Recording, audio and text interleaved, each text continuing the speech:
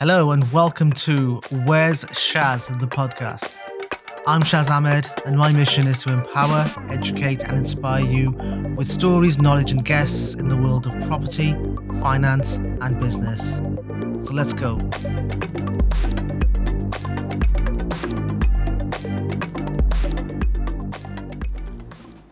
Welcome back, guys and girls. My guest today is a little different to the usual people that I have on.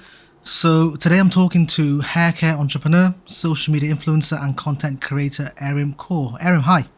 Hello, I'm so honoured to be on your podcast today, talking about Wow. business. Yeah, absolutely. No, really honoured to have you on. Thank you for making the time. I know you're really busy. No, I really appreciate being offered to be on here anyways. Cheers. Right. So look, the first thing I ask everyone just to share, essentially, is their mission statement. So why do you do what you do? So, as per my Instagram bio, I do it for the girls who grew up without a mum and a sister. I think a lot of the female experience is spoken about openly. You know, we talk about the big things, part of being a woman, but the little things that we don't really learn about, how to behave at a wedding, you know, how to actually wash your hair instead of what the adverts are showing you and that's all you've ever seen. Those are the type of things that I really, really believe in very passionately.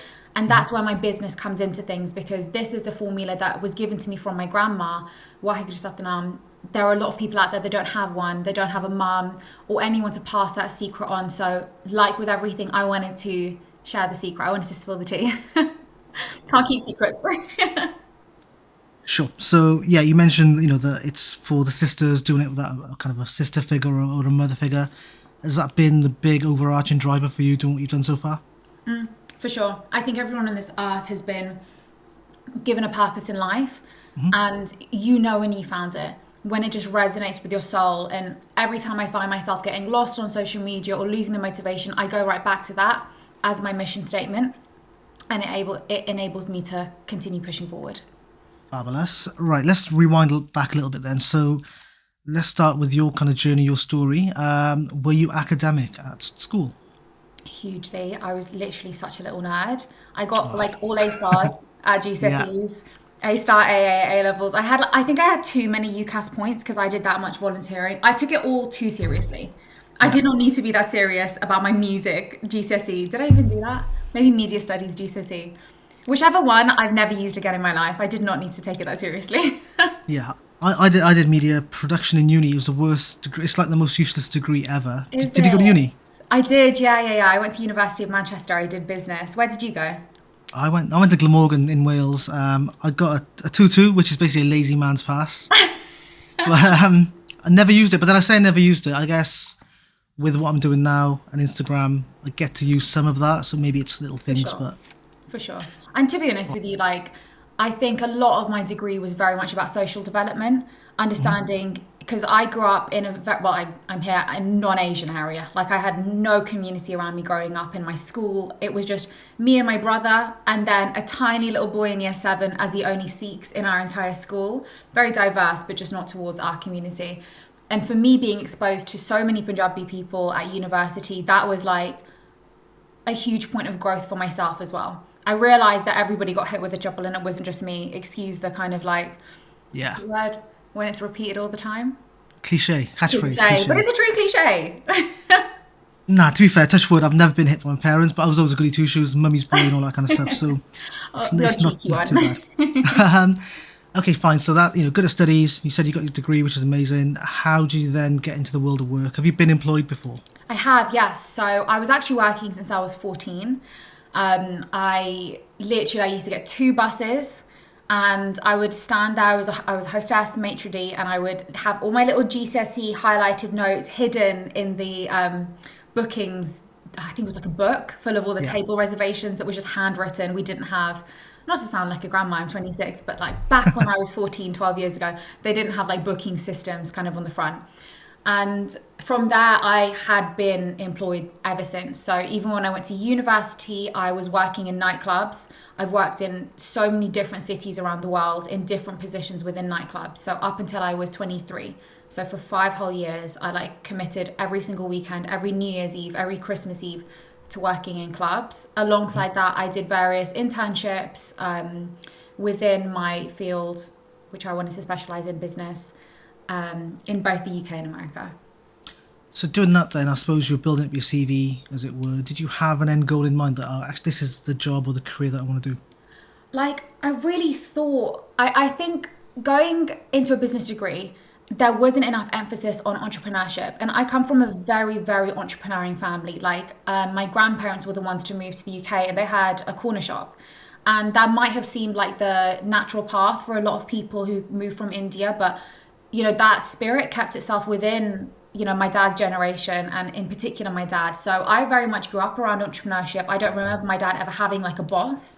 So when I went to university, I don't think the degree that I was studying or the way that it was taught was aligned with those looking to start their own business. It very much was surrounding here's HR and here's supply chains, and all of these things are essential, but for when you're running a big business or part of one, not necessarily the inception side of things, how the impetus can be part of your brand story. We didn't talk about Yeah. that. Interesting. Okay, interesting. Right, we'll talk about your business as well because it is pretty fascinating. But I do want to talk about Siki, the importance of that too, because I know you do a lot of posts on it, and also you kind of start every morning with a Vaheguru Waheguru. story as well. Yes, yes. Super important for me, as I mentioned. So my dad, the Waheguru Satan, my grandma, she is very religious. But growing up in a non-Asian area meant that all of my knowledge growing up came from her. And, her knowledge came from her daddy. So it was that kind of passed on the stories that I was being shared, less so the teachings and the why, the science behind it.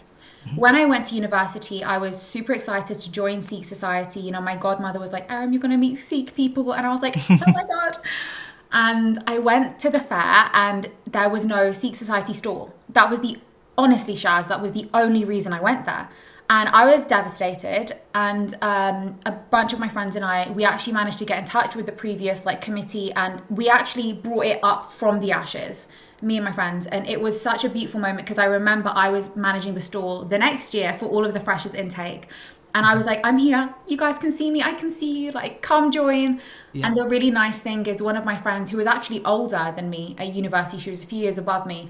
She was like, you were the only person that made me feel comfortable enough to come and stand and talk to the people at the stall. Whereas all the other years, either it wasn't there or I didn't want to. And I think my purpose really at university was to develop a lot of my Sikhi based knowledge. So being involved and just kind of like looking at the other members of the committee as like guiders, as leaders for me, helped me so much because we used to do katha, which is kind of like educational speakers coming in. I was involved in the sports committee and social media, which kind of came naturally to me. So I was having a lot of fun with the social side of things as well. But that really helped me because it was very much like a self-taught experience of Sikhi, whereas I think a lot of my peers just kind of had so much more knowledge than me, but it was because they were kind of being fed it from the whole of their lives. They didn't seek that knowledge. So I kind of approached it with a very, I don't know, Shaz, like if you're into star signs, I'm Aquarius, which is very like detached, quite logical, quite like humanitarian and big picture thinking. That's how I approached Sikhi. So I was like really trying to dig deep into the science, the why, how does this make sense in my current world in social media? And that's really where my love for Sikhi grew. And that's something that I always want the people who are following me to have a passion. So yesterday when I went to the Gurdwara, which is the Sikh religious place of worship, I encouraged them, go to the church, go to the mandir, go to the masjid, wherever it is that you find peace, even if it is just doing meditation, reconnect with that. Brilliant. And you know what? I know the answer to this question, but it's a leading question. So, with the platform that you have now, and the followers and the reach, how do you find then the kind of Sikh societies approaching you for speaking at events or doing videos or just helping out with that? Yeah, I do. And it's so nice. So I work very closely with the Sikh Press Association. So whenever I am getting opportunities from the press, like during the farmers' protests, I was asked to go on BBC, Sky News, and LBC. Every single time I pass the opportunity to them first because I think they are the voice of so much more knowledge than I have, especially when it comes to current events. I can speak at length about Sikhi and our history, but when it comes to what's going on in the world right now, I can't say that I'm the most politically aware person. I can't say that I know the ins and outs of all the laws and the farmers' laws that are being repealed. However, I can speak to the extent of the perspective from the youth and the impacts of social media. So in a lot of these opportunities, A, they're being passed on to the Sikh Press Association, or B, I'm only agreeing to go on if they themselves can have a spot. And this isn't something that I actually speak about super publicly because why should I kind of ask for brownie points for giving publicity to a platform like theirs, because we have one greater goal. And if my attractiveness, and not on a superficial level, but to Sky News, for instance, is because I'm young and I can speak English really well and I'm articulate and she's like a bit famous on Instagram. If that's the grab for Sky and I can open the door to the Sikh Press Association, we all have the same goal. So very, very, very proud to have that affiliation. And then I do a lot of work on Sikh Channel as well. And on a kind of more granular level, I love whenever Sikh societies of universities, or even just like South Asian society or business societies, approach me and kind of like, I do a little session with the society members on Zoom, most likely. Zoom. So how are you finding Zoom? Are you kind of over it yet or not? Super over it. Like even at the beginning of this, when you were asking me like turn on your camera, I was like, no, I know, like we need to read each other's body language. I know. Fine. And you mentioned at the start sisterhood. So talk to me about that. I know you've got a massive following, and they kind of share with you, sometimes overshare with you, if I'm honest. But talk to me about that. What does that mean to you, and how do you want that to be kind of a benefit to people? You know, they say, I know the longer phrase kind of contradicts the shortened one, but like blood is thicker than water. Growing up, I desperately looked up to any female in my life and just literally copied them.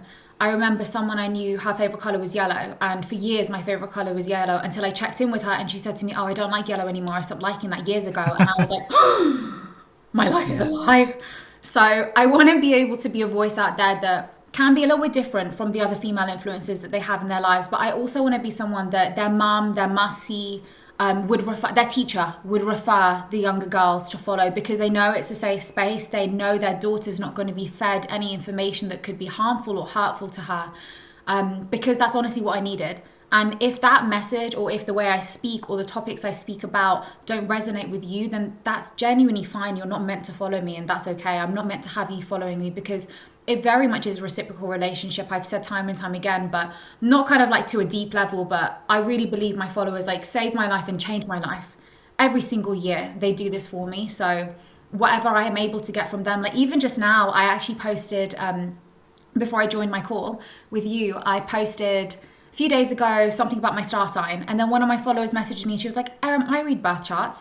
And we literally just had like an hour Zoom call, just chatting about astrology and birth charts. And it was just such a enriching and beautiful moment for me to connect with my followers and reciprocate what they're able to give to me and accept their talents as well.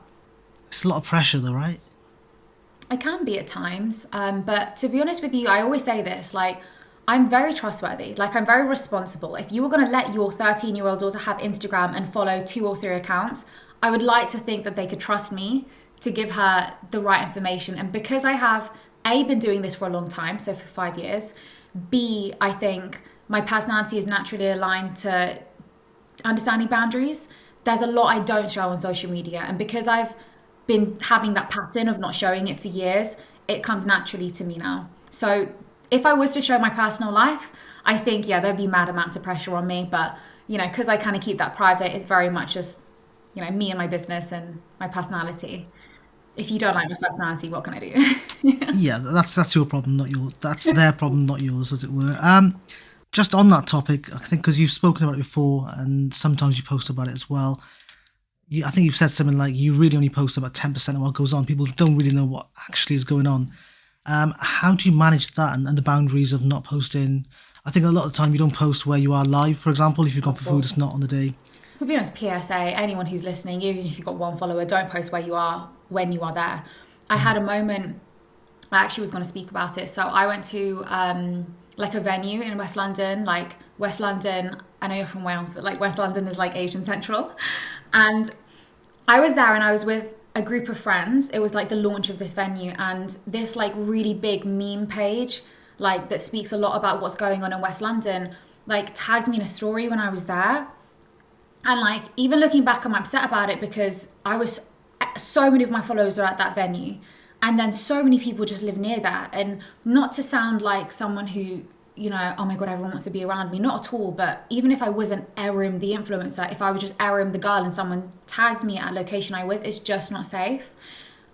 So that kind of is somewhat of a negative to being where I am. I have found that at times, if I'm in central London, some people like take pictures and send it to me. And I'm just like, listen, there are so many more relevant things to take pictures of. Like, I'm literally a little brown girl. Can we put our phones away and maybe just take a picture of Trafalgar Square instead? Just do that instead. Yeah, focus on the Not important interesting. things.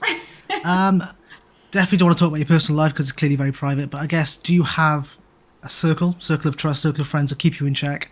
Definitely. I think, I don't know if you relate to this as well, but the most precious things in the world I would never show on my social media. My best friend, I've been best friend, blood sisters since I was 3 years old. And for love nor money would I ever show her face. For love nor money would I ever show my other friends, best friends.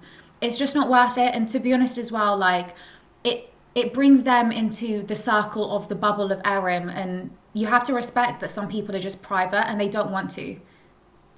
Okay, sure. I understand. I do relate to that as well. I very rarely share personal stuff. I post a fair Yeah, bit, but I don't really post about what goes on behind the scenes. for sure. So you've done a bit of growing up recently. You've moved house, haven't you? Yes, I got my own flat. How was Very that? nice. Oh my God. Do you know what? I actually think, Shaz, this is one of the most life-changing things, like in my adult life. It's so my vibe, like, because obviously I moved out when I was at uni and then I moved to America for a bit, but I was like mainly living at home and I have a beautiful home. My dad has a beautiful home. But the problem is, and I know this sounds very, very basic, but I did not have a desk in my room. So I was living there from 5K all the way up till 200 and something K. And I launched an entire business from my bed. And that truly, I would get into bed, and this is when it was really bad. I would get into bed and my heart would be beating because I'd be associating it with answering emails. And you can imagine, I'm sure better than Yeah. everyone, how difficult that is in kind of like a technologically connected world. And I just remember saying to my dad, because to be honest, like I lack a lot of real world skills in terms of like common sense and like not business, but like bank stuff and rent stuff. And I don't know how to do any of that. And I'll be the first to admit, I'm not very good at those types of things, but what I just on my dad is. So he helped me find this place. And just having this £35 IKEA desk that my friend came over and built for me because I obviously don't have the common sense to build a desk. Life changing, best investment of my life. Forget the Chanel, forget the Van Cleef, forget all of it. Is this table? Okay, so Erin, so in terms of moving out then, like you say, you want to share stuff and advice and tips, with your audience. So moving out, what would be the key few things people should maybe have in mind and just be mindful of? So it's kind of interesting to me, like I'll speak to you kind of from an aesthetic level. I didn't know what my taste was in furniture, and it was really interesting because I got gifted a lot of the stuff that's in my flat. Yeah. But the first thing I got gifted was all my kitchen appliances, and they were all black and gold, which is great, very on brand for me. Black is my favorite color, black and gold are my brand colors. And I built my entire flat based off the kind of touches of black, little gold accents here and there. So that was what I was most apprehensive about because I wouldn't actually say that I'm naturally a very visually creative and I'm not the type of person to look at something and be like that composition looks good or those colors go together. I'm very much function over form. So I was really nervous about how I was going to style my flat, but it came very naturally and I found that it helped to develop my own understanding of myself because I can see very much masculine elements of my flat, which I'm sure I got from living with my dad all my life, Yeah. combined with like more feminine textures like the soft cuddly things. That was really, really fun. When it comes to the kind of like actual groundwork, things that you need to know about moving out, you cannot underestimate the power of just having like one of your older friends. And I was very blessed to have one of my friends who was like a decade older than me, just helping me get all the essentials. Like we went to Home Bargains, we went to the Range. She was just dashing everything into my Tesco shop, into my trolley, sorry. And it was all the little things that I wouldn't have thought of, like microfiber towels, bathroom cleaner, hand wash. And that was so useful because obviously she owns and she runs her own home. So I was able to just see all these little things. And even on the day that I moved in, we did it all in one day. All me and my friends did it in one day. And those little things like having the microfiber cloths, having the hand wash just came in so handy. You don't always need to think big level sofa TV. You can think about the little things because that's what keeps you going. Fair enough. Thank you for that. Right. So let's talk about Erin the influencer. So to you, what does it mean to be an influencer? So that is kind of like a muddy term I can see you nodding right now. I really feel like it's unfair, and I really want to reclaim the title of influencer, because that's literally someone who influences someone. If you have 100,000, sorry, if you have 100 followers and you encourage a friend to buy something because they saw it on your story, you're an influencer. The problem is when people who have a high amount of following but no influence call themselves influencers. That's where it gets wrong. So for me, I'm very proud to be an influencer. I have seen my ability to influence not only people's buying decisions, purchasing decisions, but their attitudes, their preferences, their way and outlook on life. And whilst that might not be as common as the amount of people I managed to convince to buy a jumper, it's still a level of influence that I'm able to have. So I'm proud to be an influencer. Fabulous. And if we get a little bit technical, so I guess a day in the life of content creation, how much time does that actually take for you, say in a day or a week? Yeah. So I am really, really lucky. I have two amazing assistants who help me create content. So what we do throughout the week is whenever we see really cool TikToks, they send it to me and like I'll save it. And then when it comes to the day that we're deciding to shoot, I'll have all of my, for instance, if it's adverts, I'll have all the briefs ready and we'll sit down and we'll go through them. Or if it's just regular, just creating fun content, we'll have all the outfits ready and we'll just commit. And, obviously right now you're seeing the nice golden hour in my flat, but, the sun goes down pretty quickly, especially this time of year. So we kind of are restricted to how the lighting is. We prefer to shoot in the day just because it's more clear. But yeah, probably around like 5 hours. Very tiring, very tiring. I can imagine. I mean, very physical. and what I want to get across really as well is I know some people I've been speaking to, not about you per se, but is they like, I don't think they understand the content creation is a full-time job in itself. And also I think putting yourself out there. So if you are the product, as it were, putting yourself out there to be judged and criticized and just being assessed takes a lot of guts, I think. So social media. What do you think, the benefit has been to you and your business just from social media?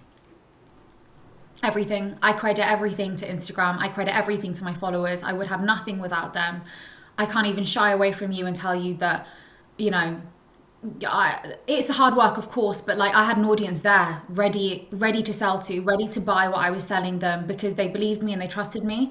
However, I remember on the night that I launched it, someone turned around and was like, I wish I had a business that sold out in 2 hours. And I just remember being sat there and I looked at them and I was like, I've been posting for free for 5 years. Don't play with me. Yeah. Because what people kind of like fail to realize is back when I was working, like I actually had a job. I was working consulting 4 days a week in central London. Then Friday, Saturday I was working in the club, and then Sunday I was spending my entire day shooting content, and this is well before I got paid 1p for my posts. And I did that for literally over a year. 7 days a week I was working for free. Obviously I was getting paid my regular amount from my jobs and everything like that, but the social media part of it was free and completely like, and everyone was like, Erin, what are you doing? Like, take a break. And I was just like, no. I am not taking a break. I'm enjoying this journey. And yeah, those years, it was worth it in the end. That's it. I think you had the end in sight. You had the kind of, you had your target, you had your goal. I mean, I didn't even know where I was doing though. I literally didn't. No? I didn't know I was going to launch by Erin. Okay. I didn't know I was going to get followers. I had no idea. We're just posting. Had you not launched by Erin then, what do you think you'd be doing now? Apart from still being on Instagram, but what would you be doing? I think I would just be doing more Instagram. Like I post, like 1 IGTV a week, and obviously 7 posts a week. I would probably just be doing more. Okay, sure. I like it. Yeah. Fair enough. Right. Question for you. In terms of your following, because yeah, you've got, how many followers have you got on Instagram, roughly? Like 246k. Okay, that's impressive. I want to keep this whole podcast pretty positive, but I guess what I'll ask is, how do you maintain a harmonious relationship with social media? I have been posting basically every single day for the last 5 years. There's been times where I've taken breaks, most definitely, but again, it is that understanding that yes, I'm showing a real part of me, but it's only 10%. So when people don't like me, they don't like that part of me that they're seeing. It's like a brand, I'm very blessed to know that I have such amazing female friends around me and my dad. And fundamentally, like, I could lose everything, but as long as I have really my dad, like, I'm fine. So I'm kind of just like, none of this really matters. Like, this is just all falsity. We need to just continuously be tested in order for us to reach our higher selves. And I think every single time that I face negativity with social media, I'm like, this is God testing me to see how gracefully I can handle this situation. And then when I do so, as I always do, I will be rewarded. And then we'll go to the next test. Perfect. Thank you. Right. Let's talk about Bioarium. So I actually have got, not on me right now, but I've got some Bioarium. Shut up! Yeah, When yeah. did you get it? I got it about 6-7 months ago. It's cool. If I'm honest, I've not been using it regularly, yeah, but Okay. it's cool. I liked it. It is what, it's a nice package. The actual box was really cool. Same. And it is Oh in. my God, I'm so humble. Thank you for supporting me. I didn't know that. Yeah, man. Yeah, man. So tell me let's go back again. Tell me the story behind Bioarium. So, a tale as old as time. Basically, my mum was known for having truly, like, I say this now, but like, ask any mum whose kid went to my primary school, they know Arim's mum had the long shiny hair. That really was my mum. She was truly so beautiful, and it was like the main thing about her was her hair. And she got cancer, she had chemo, her hair fell out. I'm going to brush over this in case this is like in any way triggering to any of your listeners. And she still was beautiful, but of course she passed away. And I remember just being my dad, like, I was living with my dad, so he would like take me to the barbers to get my hair done, and they would just like, I know, they would just like cut it into a short bob, and my face was way too round to pull off a bob. I don't know what anyone was thinking and who authorized that decision, but I would be in tears. So I would just be at my dad's house working every weekend. My dad was working, so just like sitting on a kitchen and just like playing around with different ingredients. And then when I was around, so that was when I was 8, when I was around 14, we actually landed upon the formula of Bioarium. And that's what we stuck to for years. But this was a very manual process. We'd have to get the coconut oil, it would come solid, we'd have to melt it, mix it in a bowl with our hands, and then like very messily like slap it on my head. Like, wasn't fun. So when I started to grow my following on social media, I realized that the main comment I was getting was like, oh my God, your hair. Yeah. So I thought, oh God, do people not know that you're meant to mix these 8 oils together and da da da da? Apparently not. So I did it for them. And so much thought went into every single decision, like every single thing that you can touch on the bottle, look, smell, everything went into it. A lot of people are like, oh, can't I just make it at home? You can, it's not the same though. We have the highest quality ingredients at the perfect quantity, down to the 0.03. Yeah. I measured the quantity to make sure it was perfect. I went through so many samples, so it's just little liquid gold, in my opinion. Liquid gold. I like little pumps as well. It's a pump rather than a. Yes, Yeah, a pipette. You saw my story the other Yes, I day. did. See, so many of these copycat businesses are launching with pipettes because they're cheaper, and I'm just like, do you not understand that you're like oxygenating the product? It is highly unsanitary, especially if it's being kept in a bathroom where there's dampness in the air. You're using like the germs on your hand to spread the pipette, then you're putting it back into the bottle, which has been exposed to the air. It's just like wholly unsanitary at this point, and I'm shocked to know that people are still using pipettes, but that's what goes with when you're buying a cheap product, you're going to get cheap packaging.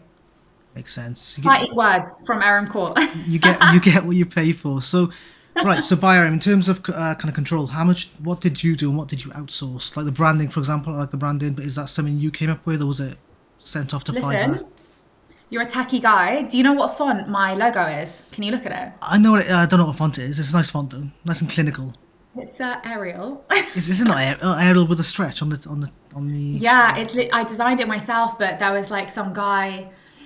I think he said to me he was a graphic designer, so I was like, "Hello, friend. Can you please make this logo for me?" Yeah. And we were just like going back and forth on WhatsApp, and yeah, it's Arial, but it's just stretched wider, and the Y just drips down. That's literally it. Like, very, very humble beginnings. Fine, but no. Again, it looks good. It looks clean. Is the main thing. Like you wouldn't. Thank you. It wouldn't look out of place in, let's just say, Selfridges, or that is that something you'd want to have it in that kind of store? Selfridges, if you're listening. I'll tag them. Fine. And again, business wise, having a business is different to having kind of a hobby that you make money from. So things like keeping your accounts, your invoices, staff. How have Yeah, you so what I outsourced. Yes. so how have you handled and managed all of that? Because you are the boss, you are the founder, you are the MD of the company. Yeah. So back in the day, I did everything myself. I'm very, very blessed to have the people in my life who were helping me like package it up. That was the first two drops. I think it was too much. Like 500 bottles that sold out in 2 hours on my birthday as well. And like we were packaging it all from a hotel room. Like I think there was around four people who, for the rest of my life, I will forever love and I will forever be indebted to, for the fact that they helped me so much. Um, it was just tough. And then at this point, my dad still hadn't joined the company. My dad was really tough on me. He always is, but he was really tough on me with this. And he just like would not help me for love more money. And then I like spoke to someone I knew and they knew a fulfillment company and I was like, that's what I need, fulfillment company. And I like went down there myself and just the most awful company. I worked with them, but I feel sorry for any of my customers that bought from me during that period because they didn't make the oil or anything. That's also made in the UK, but like from the same person that for years has been doing it. Um, Massive, massive factory. And they just everything was just awful during that period. It was so poorly managed that I actually can't even go into it. One day I'm gonna have to expose them because they need to go out of business. They're awful, really, really bad. And then my dad came on board because I was having so many problems with them. And then I'm really lucky. My dad is a very, very strong, strong man. And we got out of that contract and we moved to an amazing fulfillment company. They're the first carbon neutral warehousing fulfillment company in the UK slash Europe. I can't remember. Amazing. There are so many cool upcoming brands that are also housed in that warehouse. So like a lot of shared knowledge, a very young environment. You know, when I go there, I know the names of all of the warehouse workers and, you know, kind of like I'm just coming around and filming content and giving them little prezzies. So that is outsourced now, so the fulfillment of the orders. But I also have a team of around 12 to 15 people who work for me. They came on board slowly, slowly as we started to realize like, Karen, we need to release control. And I'm very much someone who's willing to do that. First place that I got someone hired, after, not hired, but like came on board in my team was customer service. I am infamous for my poor texting skills. So you can only imagine how bad my customer service emails were. Absolutely atrocious. Yeah. Help no one track their packages whatsoever. I just said, please wait. They came on board. Fantastic. They're in-house. Absolutely the rock of my company. And then it started to develop because we initially started selling by RM and promoting on my page. And then I started getting all of the questions coming through to me. And I was like, I do not have the bandwidth to answer these questions alongside where is your jumper from, sis? So we created a separate page for by RM. And then I had a team managing that, which is doing really well. And we started to realize, you know what, we've actually exhausted organically the followers that we have access to through RM. So we're looking to expand into other forms of marketing, such as Facebook ads. I'm now doing a lot more PR, which is super exciting. So yeah, just kind of like leaning on all my different teams and the agencies that I've outsourced that work to, for instance, like PR. Perfect. And listen, how does it feel having staff? Like I've got staff, and I'm like, oh, hang on, I'm actually responsible for these people's living and their income. Like if I think the difference is you've got a product that actually sells, whereas for me, it's me, I'm the sales funnel and I get business in. But Got you. how does that feel responsibility wise? Good. Like I said, like I'm a responsible and trustworthy person. I know no matter what, like no one is doing more work for not more money. So every single time that their responsibilities are being increased, their pay is being increased. And there's actually someone, I'm not going to name her name, but she's like my little star. She joined in such a small role and she has just blossomed and blossomed and blossomed to the point where every month I'm like, you got a promotion, you got a promotion, like keep going, keep going. And she's so hungry for it. So I think because I have such a good relationship with my staff and at the same time I accept, you know, people are going to come and people are going to go. That's a part of business. I'm sure Shaz, you yourself have experienced that too, right? Yeah. And you need to learn to not take it seriously because at the end of the day, this is a job to these people. To you, it's your life. And I look at my staff as my family members. And if they leave, I'm like, you're abandoning me. But the new version of Aram is very much like, okay, cool. Like, I wish you the best. I hope you find your passion in life or hope you enjoy going back to uni or whatever it may be that they're looking for.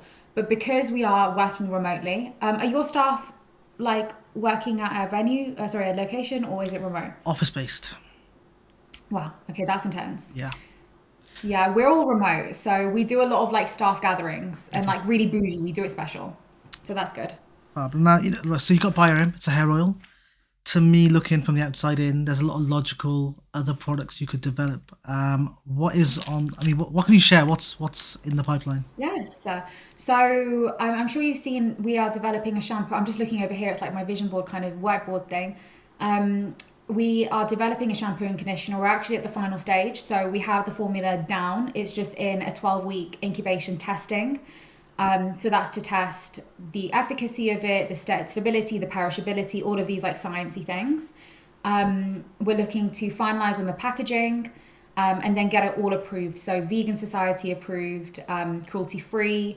I do extra testing on top of the EU requirement to make sure that because it's a product that's going on the hair, it also can transfer onto the skin, as is the case when you're in the shower. So getting all of that testing done as well, which is incredibly costly, not necessary either, but just want to make sure that I'm entirely safe for my audience and they have that peace of mind as well. No, that makes sense. And I guess, Byram as a brand, do you actually want to get the product in physical stores, or are you happy with it being online? Because I don't think one is better than the other in these days anyway. Yeah, no, that's a really good question. So a lot of small businesses do support by RM and they have it, especially like hairdressers, masseuses. That's the right word. um, is it? Yeah. Masseuses. No, it's not. Um, It's not the right word. Oh my God, it's going to bug me oh, now. masseurs? Masseurs, yeah. Ah, that sounds like a funny word. Um, the masseurs, they do it for like Indian head massages and stuff like that, but they're just buying it from the website. Even if we have a sale, I'm sure they're buying like it in bulk on discount. And that's great. I love to support them with that. However, I've had retailers approach me who are looking to buy on a mass scale, but it's just like if I'm going to do it, I'm going to do it right. And if they're not aligned with kind of the brand values, which is like very core to us as sustainability, I just don't think that it's worth it. Like getting that profit, yeah, that's great, but like we're selling on our own anyways. And what if at one point down the line someone turns around and is like, we want exclusivity, but you've got a 12-month contract with this random little unsustainable company that I only did for the quick money? I'd hate myself. Yeah. So I'm very much holding out for the bigger and the better opportunities, but I'm being very, very, very shrewd when I'm sifting through these. Sure. Listen, I want to give you a chance because I'm a bit of a cheerleader for people. Like, if someone does something, I'm like, everyone needs to know what you're doing. So, you haven't talked about the brush. Yeah. Do you use it? No, I don't. I haven't bought the brush, but tell everyone about the brush, please. Okay. So our brush is fantastic. Like honestly, it's one of those brushes you didn't know how bad your brush was until you've used our brush. Like the main amazing piece of feedback I get is from two people. A, mums and dads who are brushing their children's hair and they're finding that regular brushes are getting stuck in their hair. The children's hating the experience. Ours is so soft and has a mixture of different types of bristles. And then number two, it's from Bibian, old ladies who, kind of have arthritis, and our brush is lightweight. It's made of natural bamboo. So it's really, really easy. Even like actually myself, I have very weak wrists. So I find that the very, very heavy, chunky brushes, I was struggling to style my whole head of hair. It would hurt my wrist in the end of the day. But this one is fantastic. And not only that, but it can be used on the beard as well. And it has vegan boar bristles. So any of the audience who are listening who avoid pig products, what is it called? Boar products. This is vegan, so it's like halal. Amazing. Demographic wise, because I guess I was a little bit surprised, but maybe I shouldn't have been, that there are a lot of guys using the oil for beards and hair. Do you know what the split is? Like, do you get a lot of men? I'll probably say like 80-20 at this point, but I had a conversation with my dad because at the end of every day, I kind of like scroll through the orders to check people's names. Mhm. You can tell where someone's from by their name. Yeah. And I'm starting to see people outside of the South Asian community purchasing a lot more, and actually men. And funnily enough, we're creating a bit of a storm on TikTok for beard oil. And I think it is because, of TikTok, that we're actually expanding more into the male market, which has always been a dream of mine. Amazing. Okay, cool. So look, I want to set up a business. I've got a product. What I wouldn't say the best three tips because it's never just three things, it's a combination of things, but what three things would you say I should be looking out for? So one piece of advice from a factory that actually rejected me because I couldn't match their minimum order requirement. I couldn't afford it. She was amazing. She said to me, you need to work backwards. So I know a lot of people are going to be like, oh, just do it desi style, mix it in a bucket and pour it in the bottles yourself with a like funnel. And trust and believe I was suggested that and I actually considered it, but I was just like, here. That's not A, my style, B, it's not safe at all. So work backwards. Where do you want to be? Yeah. So when you want to be in places like Selfridges, Harvey Nicks, etc., they are going to ask you to have full certification and full evidence, and all your customer service issues need to be recorded so they can check over it. Like, you need to make sure that you've laid the groundwork properly from the beginning. Make sure the company is registered, make sure that there's a bank account set up, make sure that you have the emails made correctly. You know, I wasn't using Byaram at Gmail at any point in this journey. That's a good point. I was going to say about this Gmail thing. I see a lot of business people and a lot of property investors who are trying to raise money off other people, and their email address is so-and-so@gmail.com, and it's like, look, it takes it's about £12 a year to get a domain name, even if that. Yeah. Just buy it and get a proper email address. That's a very good, very, very good tip. Yeah, definitely. For me, even like when brands like reach out to me as an influencer, I'm just like, why are you messaging from your Gmail account? Like, what are you doing? Yeah. So yeah, work backwards. Number two, if you don't start now, there's 7.6 or whatever billion people on this earth. Someone else, I guarantee, has that exact same idea. But the only difference between you and them is they're braver than you. Don't let yourself lose to the braver person. Be the braver person and do it yourself. And then finally, I would say don't copy anyone. I've seen 1,000,001 copycats of Byaram. They don't go anywhere at all. And the thing is like, you look like you're a step behind, because you are a step behind. Create something that's your own. I'm not the first person to ever make hair oil. In no way stretch of the imagination am I saying that. But I'm the first person to do it in my way and market it my way and design it in my way. So if you're looking to do something that already exists, put your own spin on it. Put blinders on if you need to. Looking at your competition is a great thing, but sometimes you can look too hard and you can get too influenced. So just make sure that you're just focused on yourself and bringing a USP to whatever it is that you're doing. Yeah, just do you. Here's a question, because I want to talk into this business stuff a bit more. Do you think Byaram is in a position where, let's say, you were removed from that, as because would the business still work? No, not at this point. Even if I was to like sell it 1 billion years down the line, like, I would still have to be involved. I am Byaram. I don't even think I have blood in my veins. I think I have oil in my veins at this point. Soon to be shampoo and conditioner mixed in with there. So no, I don't think it would, but I would love for it to be at a point. And I'm actually noticing this, like, funnily enough, people see me and they're like, oh, she's the Byaram girl. She's the hair oil girl. They're not saying that's Erin. And I'm just like, Yeah. Okay, this is interesting. You guys know my oil more than you know me. And the funny thing about it is, I think my oil made me more, I'm not going to use the word famous because I'm not famous, but made me more quote unquote famous, because that, where a household of, let's say, a nuclear family, the daughter would follow me. But now the daughter bought the oil and the oil is sitting in the family bathroom, the brother's using it, the dad's nicking it for his daddy, the mum's using it whenever her sisters come round. So all of them know who I am now. Which is an amazing thing, and everyone kind of speaks to me and tags me alongside Byaram. I mean, I think it's the chance to speak to each other and everything like that. So yeah, not at all, not right now.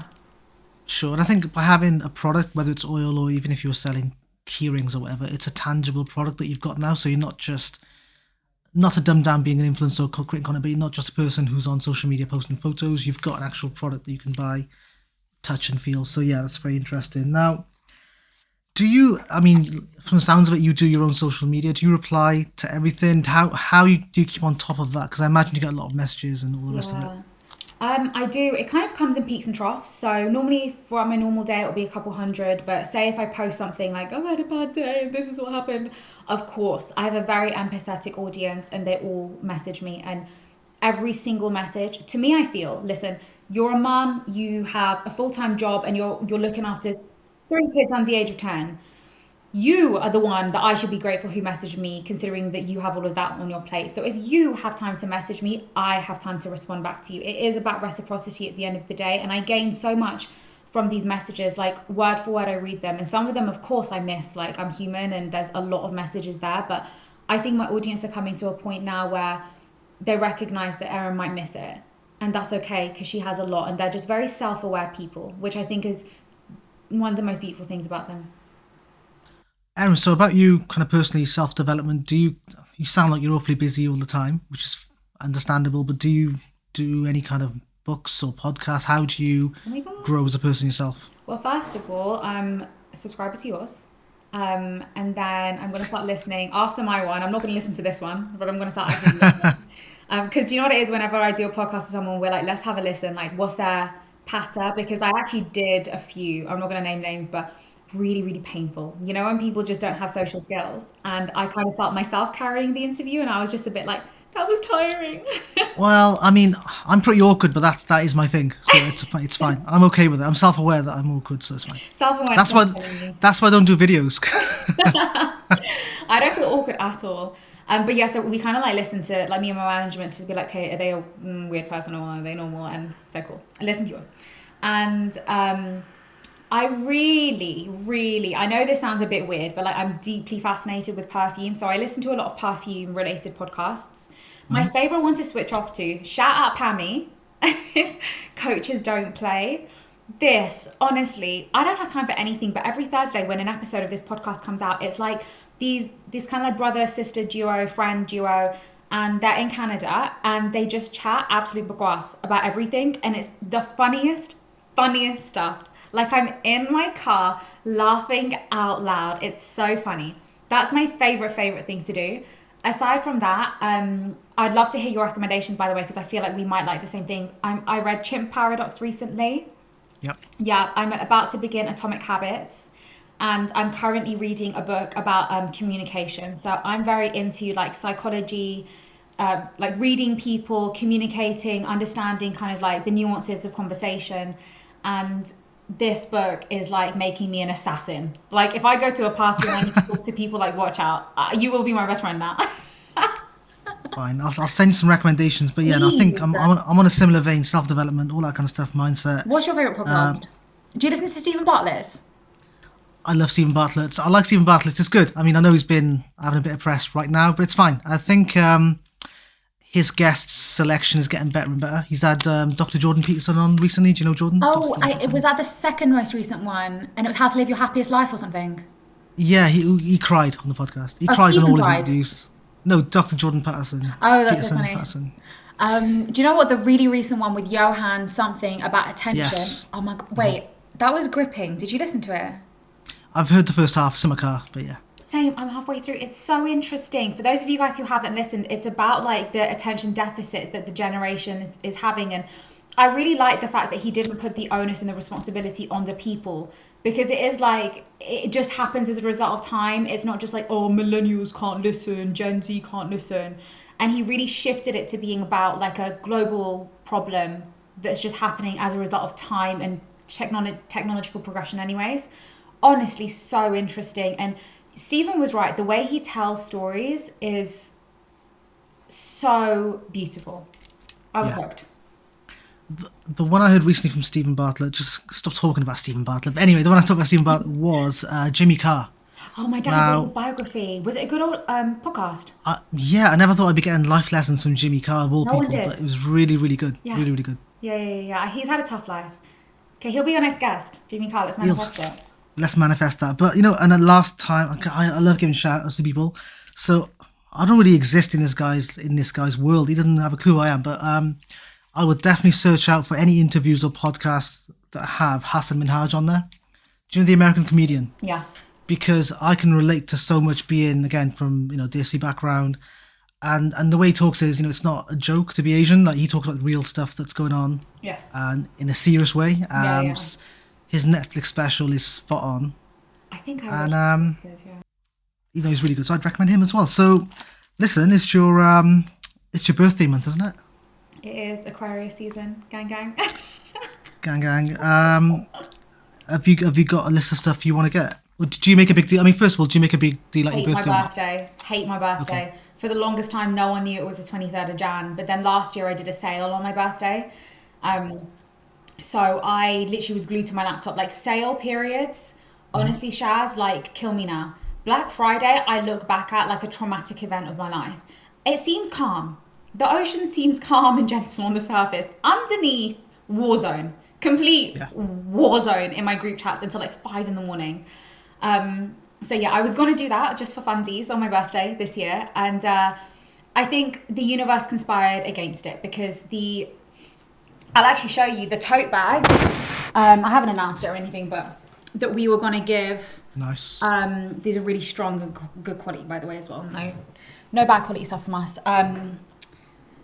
they just weren't going to get to, obviously British made, but like they just weren't going to get to us on time. So I'm going to be spending it with my godmother. I'm not like a big party group type of person. I'm very much like, I don't drink or anything, so she's my favorite person, and I'm just going to be spending it with her, like at a hotel and doing wholesome stuff. I think we're going ice skating, which I really like. I sound like Wholesome a stuff. loser. Very wholesome stuff. Bit square, but it's fine. It is what it is. Right, just let's kind of wrap up now. But first of all, so I let's say point of view. So I am an 18-year-old boy or girl, and I just want to be an influencer. That's it. I don't know why. I don't understand what I'm influencing or what my kind of values are, but I want to be an influencer. What would you say? Okay, so funnily enough that you asked me that, I did an assembly recently with some kids. I think it was in Dagenham, which is like an area, I believe, East London. And I said to the kids at the end, I goes, "Who wants to be an influencer?" Truly, can you guess what percentage of the audience said it? I'm gonna say pretty much everyone must have put their hands up, but yeah, Yeah. And I just looked at them and I was just like, oh God. Because I get it. Back in the day, like probably like when you were at school, people wanted to be like footballers and yeah, whatever the cool thing was back in the day. Now it's being an influencer. And I think, like looking at it, you're seeing the outcome, but you're not seeing everything that goes into it. You're not seeing the hours that I would spend with my management discussing ideas. You're not spending the seeing the arguments over contracts and the emails and the back and forth and the products that I don't like and the rejections that I'm having to give to brands and just the difficult conversations that we're having surrounding like if someone doesn't tag appropriately or someone doesn't fit the brief and reshooting it, and it's just like I've shot so many adverts for products I love, but in such desperate points in my life where I didn't have the time, I didn't want to, I was in a bad mood, I didn't feel well, but I had to do it. And that's the same for every job. We all need to do that and we all need to push through. But with being an influencer, it really is 24/7. And if you don't have that kind of good boundaries, you are putting yourself out there very, very exposed. And if you don't have the boundaries to know that they're hating on me as a brand, not me as a person, it can take you down a very deep, dark spiral. And the other thing that I've learned is people can just twist stuff with yeah, no evidence whatsoever. And you're just sat there and it's just like, what can I do? The yeah, truth will prevail. I need to handle this gracefully. This is a test. But internally, that externally, people just think you're an idiot. yeah. No, I understand. I think personal branding, I think is important. I think these days, especially if you're offering a service, but being an influencer is completely different. And like Yeah. you said, it's a full time plus more Yeah. commitment, which is not for everyone. I think unless you know what you want from that, it's probably not Yeah. worth And listen, choosing. if even what I've just said didn't deter you, then that's fine. Maybe you really want to do it, and that's great. The world needs more people to show their true and authentic selves, but make sure that you have a goal that is beyond earning money and getting popularity. So mine was always doing it for girls who didn't have a mum or sisters. It wasn't to get loads of followers and to like build a brand and like sell it to like thousands of people. So keep your why very close to your heart and make sure it's different. I've seen a lot of people try and kind of like reiterate the same messaging time and time again, and it's just not authentic because yes, it can be the same thing, and I always say this, but just do it in your own way. Yeah, yeah, absolutely agree. And how do you keep then your mind and your ego strong? Because I imagine in what you do from the influencing side, there's a lot of yeses, but there's also a lot of rejection and no's. So how do you keep yourself positive? Oh, I'm really bad at handling rejection, infamously bad. I absolutely can't. Personal life, regular life, social life, business life, Yeah, gym life. I can't. I absolutely can't. So I'm very lucky in the sense that like I have filters. So my management filter the no's to me. I'm lucky in the sense that my friends are able to like speak nicely when they're saying no because I'm just like, wait, you don't want this tangerine I'm giving you? You're rejecting me? What yeah, is happening? Like mental combustion. So yeah, that. But then at the same time, there's a lot of yeses, and it very much takes someone who has been, I would say, not to speak about myself, but like someone who's been raised right and someone who has very grounding people around them, not to let themselves run away with the yeses. Remember those times where I remember the times where everyone who liked my picture, I would go and like theirs because I was so grateful. Again, that reciprocity that they even liked my photo. Just don't ever lose that. Don't ever forget those times. yeah, Erin. And one thing I just want to say really, because I see it a lot, is that you've got someone famous, which could be a celebrity or an influencer, And then there's people kind of digging up stuff from their past when they were 16, saying things maybe they shouldn't have, but then kind of cancelling them. So I think, me personally, I think cancel culture should be replaced with just avoid culture. If you don't like what someone's doing or done, just avoid them. They don't have to exist in your dojo, as it were. So I'll give you an example. Like right now, so Conor McGregor, the MMA fighter, used to be a big fan, but recently he's just been a bit of an idiot, really. And I'm not going to cancel him. I'm just not going to follow him or kind of interact with anything he does. It takes a lot of do you agree with to that? cancel someone. It does. Like, I think the most rational people in this world are the people who, I mean, I like the way that you worded it, like not allowed in your dojo. Just like unfollow them. Just don't, because actually a fair point, you can create your timeline. And a lot of people say they feel down by social media or they don't like it. So don't follow that person. Just create the positive things that you want to see and let that be on your timeline. You don't have to follow Beyonce because she's the most followed person, or Selena Gomez, or whoever it is. Follow who you want to follow, who makes you happy. And if they don't make you happy, if they stop making you happy, mute or unfollow them. And it's as simple as that. Yeah. But you'd be surprised how many people they seek, I wouldn't say negativity, but they seek the drama, they seek all of that kind of stuff. Right. So Erin, just in terms of social media, we're going to end this now really quickly because I know you're busy. Which platforms are you on that people could follow you on? So TikTok and Instagram are probably my best ones, and it's just Erim. So that's ERIM. Yep. You can tell you got on there early because you got your name on there. No. Fun story. I actually went to okay. TikTok headquarters. I was Erim Core. They took the username Erim from someone and gave it to me there and there on the spot. And I was just like, wow. Sorry. That's influence. That's influence. I think Are you on YouTube as well? I am. It's Erim Core. Fine.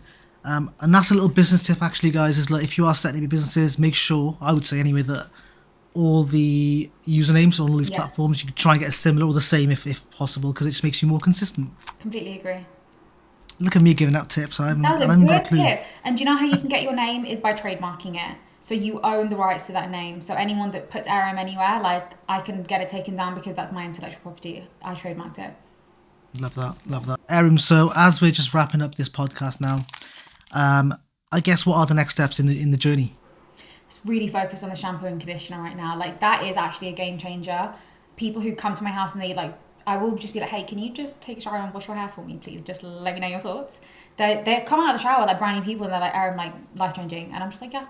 So really focused and so excited for that. I think that will really solidify us as like a hair care, beard care brand. Because right now we've got 2 products, you know? Having a full line will be good. Perfect. You know what? I think I keep going on little tangents here. I think your business and you maybe you're probably above it, I guess is maybe the wrong word, but that kind of product, that kind of range, would you sometimes you see people on Dragon's Den and those kind of shows trying to offer investment in that business? Is that the kind of thing you'd look at or not? No, I don't need investment for my business. Yeah. Every single drop I had from the beginning, I reinvested into more stock, and that's just kind of how I built my business. And the supply is matching the demand, so we're good. Perfect. Well, it sounds like you are absolutely killing it. So look, I really appreciate your time. Thanks for coming on. And I will share your tags on the episode notes. Cheers, Erin. And let me know your address. I'll send you some shampoo and conditioner when it comes out, honestly. Fabulous. Thank you. Cheers.